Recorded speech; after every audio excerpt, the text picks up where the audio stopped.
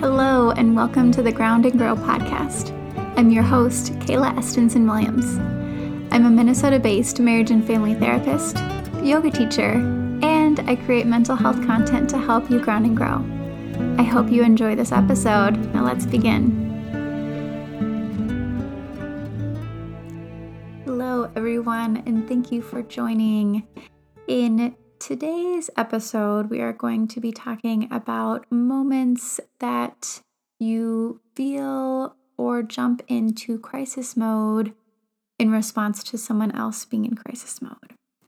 So if you are someone who is a highly sensitive person or an empath and you can feel the emotions of other people, this can be a tricky boundary to find. As well as if you have any people-pleasing tendencies where you might be more tuned in to serving others versus serving yourself, this can also be something that feels really challenging. So, stay tuned, keep listening in if you fall into those categories at all. And finding this boundary is super important for all of the emotions that other people are experiencing and how we receive and feel those ourselves. But in this episode specifically, I'll be talking about when we're jumping into crisis mode and when we're having our own crisis response to someone else's crisis. So I'll talk a little bit about some of the ways that that's shown up for me. I'll kind of give some examples and how that feels because they might be some examples that you can relate to. I know that these examples are pretty common for what I hear when I'm talking to clients who also experience some of these patterns in their life. So I'll talk about some of my experiences and I hope that you can relate to some of them or feel some of those, because then we'll talk about things that you can do with that too. So one common one can just be when we notice someone else is really struggling, they're in distress, they're in a moment of crisis, and even if they're not asking for help or reaching out for support, we might just start feeling that crisis, and our response might lead us to feel like we have to jump in with them or we have to help them problem solve or help them feel better, which totally comes from this place of being compassionate and caring. And, if you listened to my last episode on you don't have to be nice to be compassionate, that goes all over how our compassion gets to have boundaries. And this is very much an instance of that, right? Where we can be compassionate and care about how someone is feeling, but we don't have to jump into that crisis with them. So, those examples where we see someone else struggling and we fixate on it, we jump in, we try to help them. We can't not think about it because we're feeling it too. We're feeling that crisis in our own experience. Another example that this can come up is maybe if someone is putting it out there a little bit more, is asking for help. One common way that I've noticed that in my previous experiences are, when I worked retail or jobs where there were shifts and you could swap shifts and cover shifts and things like that. And let's say someone is, sending out a text to get a shift covered and they're in a state of crisis. So for example, they might text in the middle of the day to get a shift covered in the afternoon. And these experiences of crises could, expand to a lot of different situations, right? It may have been a situation where, right, maybe there was a death in the family or something, really horrible happened. Or it might have been a crisis that's due to, that coworker's poor planning of, oh my gosh, I have a concert tonight and I totally forgot I worked. I need someone to cover this shift. So for whatever reason, they're in this mode where they're needing that shift covered at a last minute place. So they're in crisis. And for me, in those moments, I would feel that crisis too. And I'd jump into that experience. I'd feel it as if it was my own crisis and this need to problem solve it. So even if it was a moment, maybe there was a day where I'm like, ooh, I had a tough day at school or I had a really big test that I did and I just, need to go home and relax and unwind tonight. If someone shoots out that text in a crisis to get that shift covered, I may have felt really responsible for solving that. And I would put that crisis above my own needs in that moment. Another one might look like someone who's reaching out for some emotional support, right? So maybe a friend just went through a really messy argument with their partner and they're sending you a bunch of texts. Or, for me, I would get this influx of texts about someone who's struggling with some situation.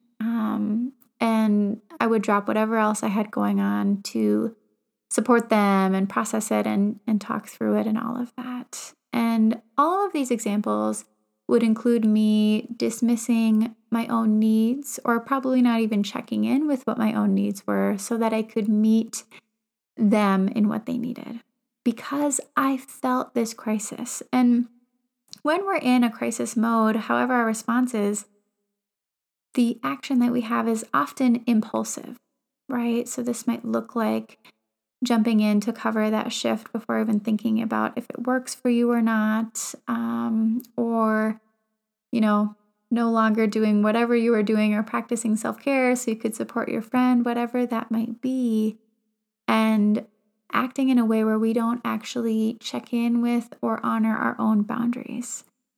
And so here we might have this value of care and compassion, and we might be, sensitive to the emotional experiences of other people.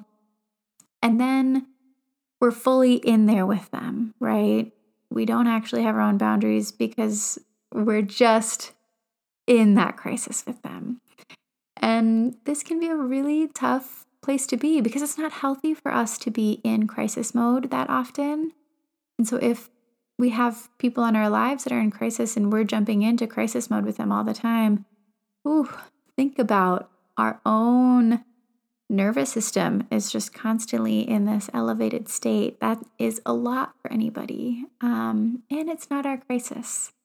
And so I think one thing that can be really important is to give ourselves some space from that so we can really check in with how do I want to respond to that crisis.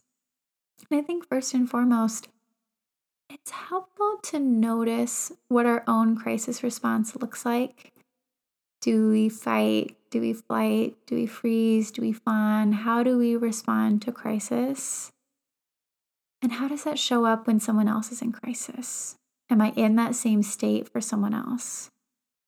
How do I feel that in my body?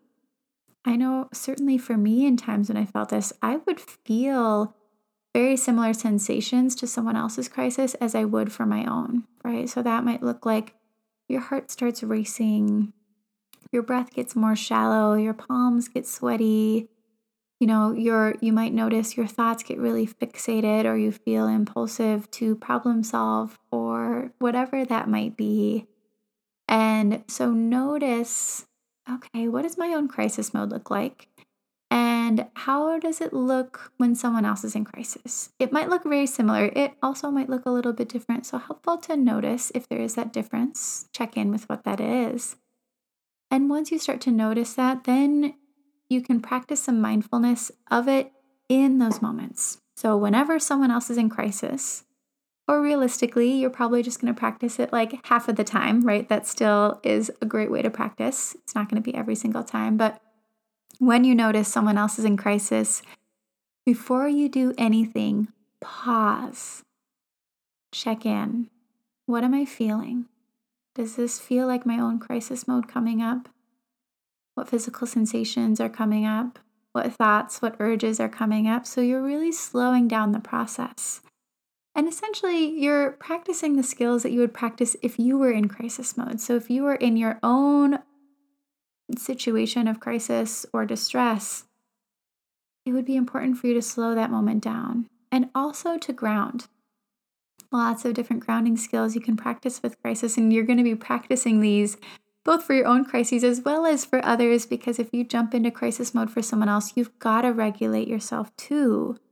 And so that might look like pausing and taking some deep breaths, going for a walk outside, practicing the tip skill. So putting an ice pack on the face or, doing whatever that is to help slow things down, listening to a guided meditation. So figure out some grounding skills that work for you. That can take some practice to build up to. I have a previous podcast episode on some of those grounding skills. So if you are like, "Ooh, I don't know what to do," go back to one of my earlier episodes. I talk about distress tolerance skills. So that might be helpful for you in this moment.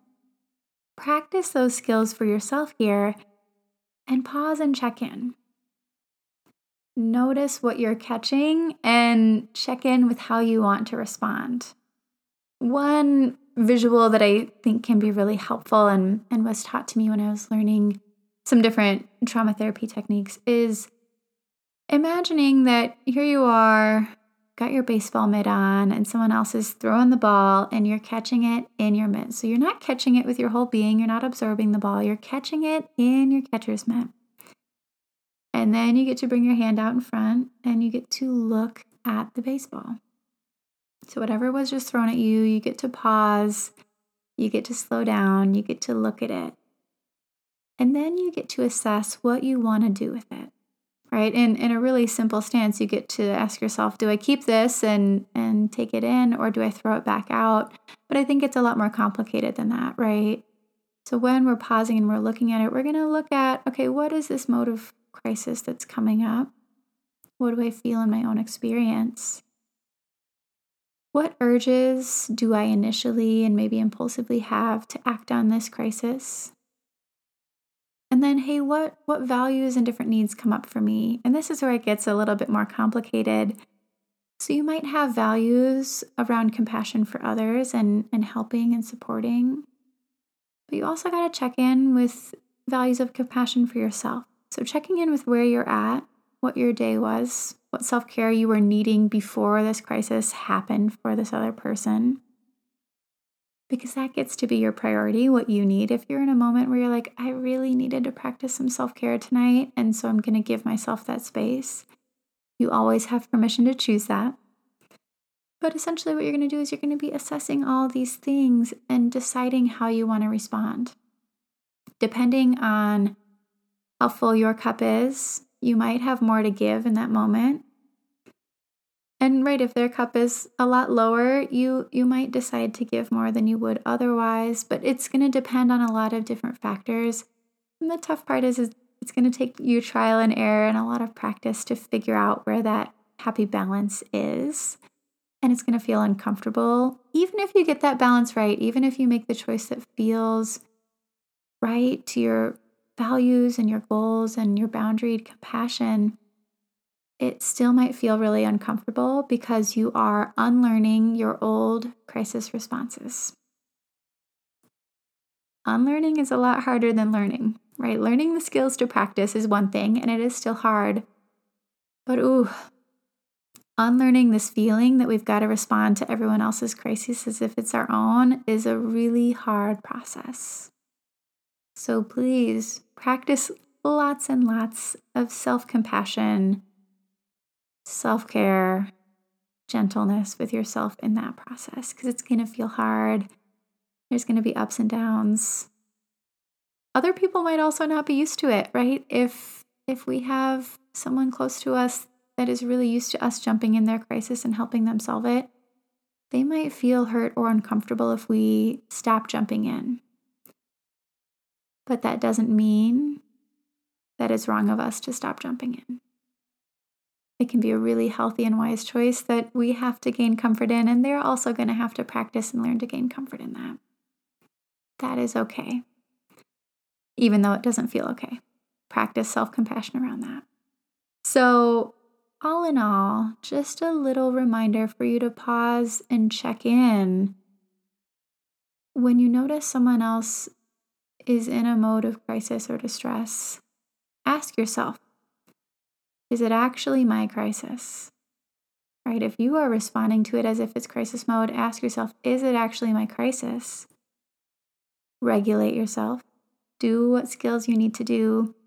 And then, look down at the baseball in your catcher's mitt and check in.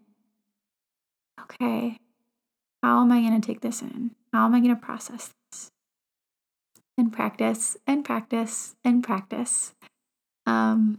But yeah, I think is really helpful for a lot of us, especially if we are highly sensitive, highly compassionate people, to really work on and be mindful of our boundaries around other people's emotions and other people's crises.